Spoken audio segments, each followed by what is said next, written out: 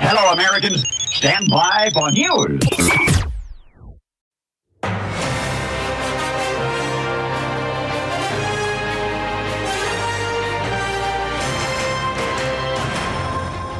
This is the Classic Guitar Rock Daily Update. All the classic rock news of the day. With your host, Jeremy Lunnan. I know. I'll get to it. Okay. All right, we're going live. We're going live. Our sponsor, of course, today, gas station fountain drinks. Find them at your local favorite gas station. They're good for what ails you. Hey, it's the Classic Guitar Rock Daily Update. I'm Jeremy. Thank you so much for joining us. We've got a full docket, a full slate. We are chock full of news, so I'm glad you're here. You can always email me, by the way, classicguitarrock@mail.com. From the I wish I could get, let's try it again. From the I wish I could take that back file, we got more from Peter Frampton.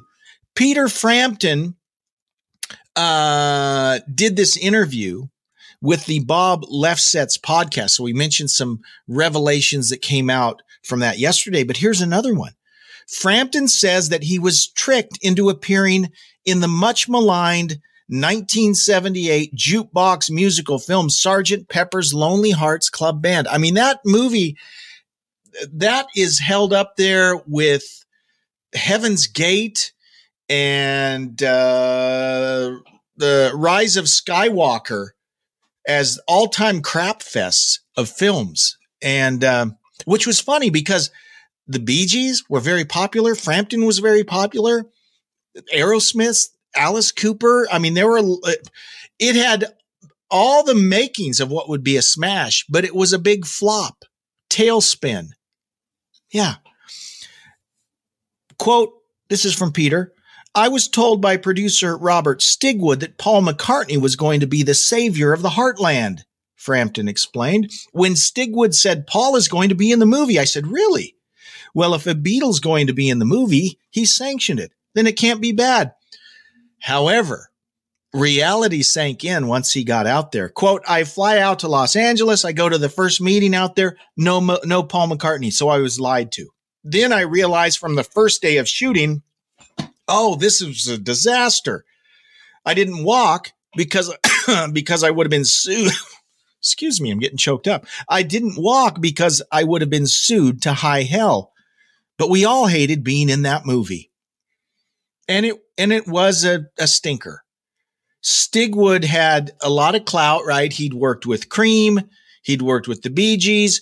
He worked with Saturday Night Fever, had been a big hit like the year before. Jesus Christ Superstar. I mean, so he had some cred. Like I said, they had Aerosmith. And let me say this really gets people mad, but I'm going to say it. The remake of Come Together that Aerosmith did for that movie, I like it better than the original. So that's the best thing that came out of that movie, that remake of Come Together. Marlon Hill checking in. Hi, Marlon. Thank you.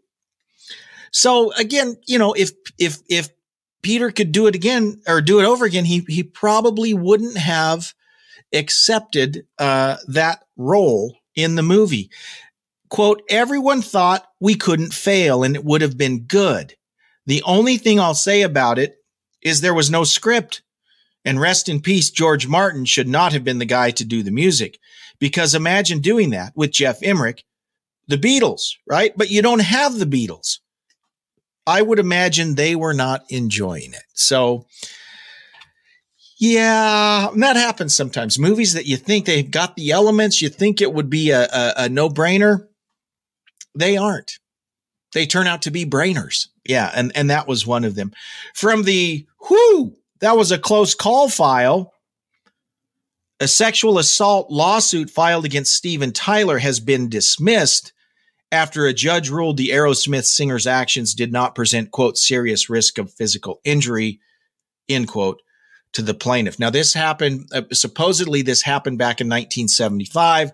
Model Jeanne Bellino, who was 17 at the time, claimed that Tyler, quote, stuck his tongue down her throat, put his hands upon her body, yada, yada, yada, did creepy stuff. inside a New York phone booth. The Aerosmith singer allegedly rubbed his body on the girl, yada, yada. Okay. And then the people with them in the party laughed, whatever. She suffered. So I'm not blaming the victim here. There's a few things that are weird about this, right? It happened in 1975. She filed the lawsuit a year ago. Because I guess you wait 50 years. I don't know. But she brought this case forward, and apparently after that happened, hours later, apparently he groped her again. And so my question then is, if he was creepy in the phone booth, why were you still hanging around hours late? There are questions. I don't understand this, but it's been dismissed. It's been dismissed. So I guess that's good news for Stephen, I guess. So now he can resume his quiet life as a cool hippie grandma.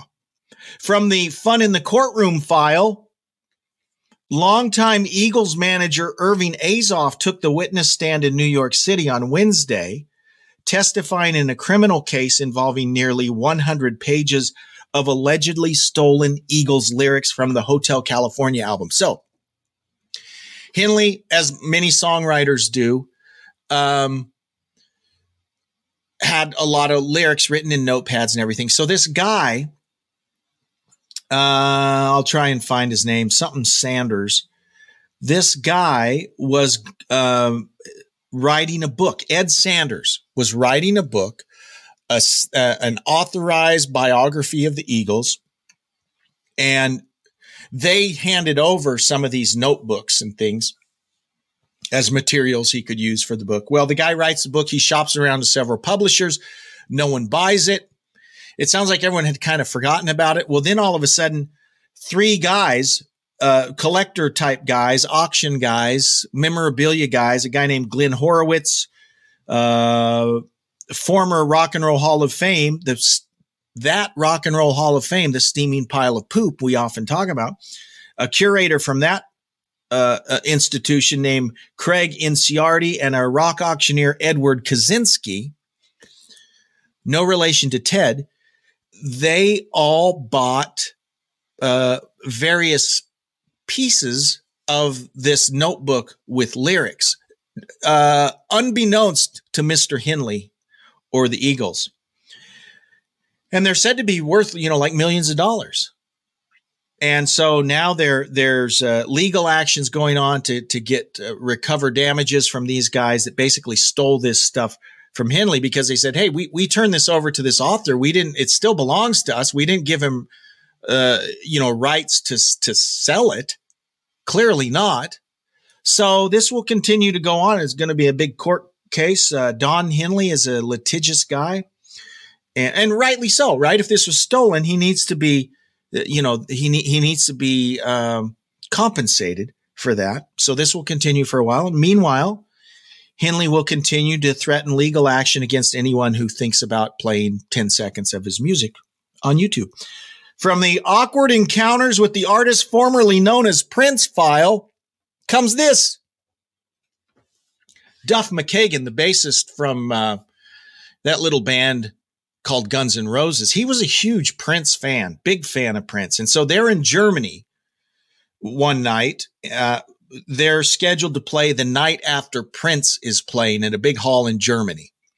So he's there early enough. He says, oh, I'm going to go see Prince, so he uses his celebrity swagger to, get in and get backstage and all this.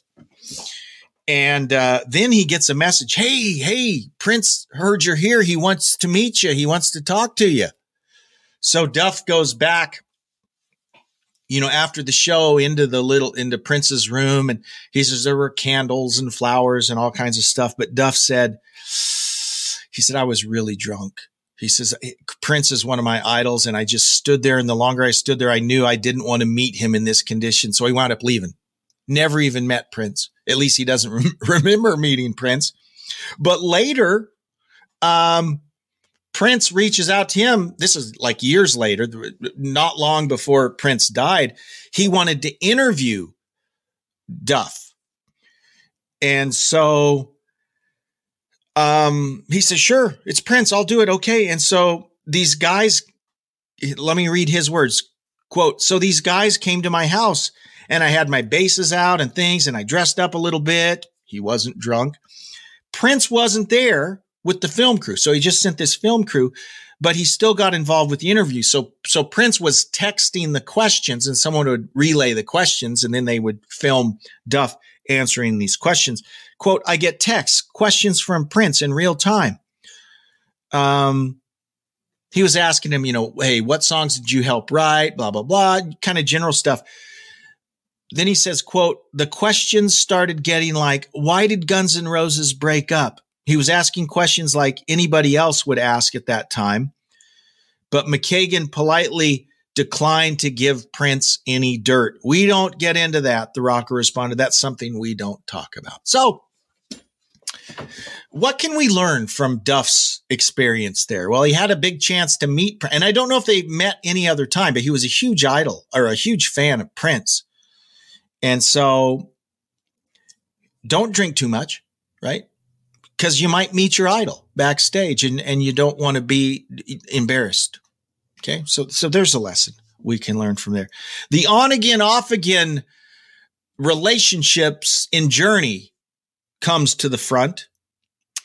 There's actually an interview by Ultimate Classic Rock with Dean Castronova. Dean Castronova, the current drummer in Journey and a great drummer and also the lead singer of Revolution Saints. You've heard me talking about Revolution Saints. Revolution Saints' current lineup has Jeff Pilson of Dokken and Foreigner and what's his name? Joel Hoekstra. Joel Hoekstra is currently or will soon be touring with Accept for a few dates. That guy gets around. Anyways, UCR is interviewing Gene Castronovo about this current 50th anniversary tour that Journey is doing. They're doing some dates with Toto, some dates with Steve Miller, some dates with Def Leppard. I mean, it's huge.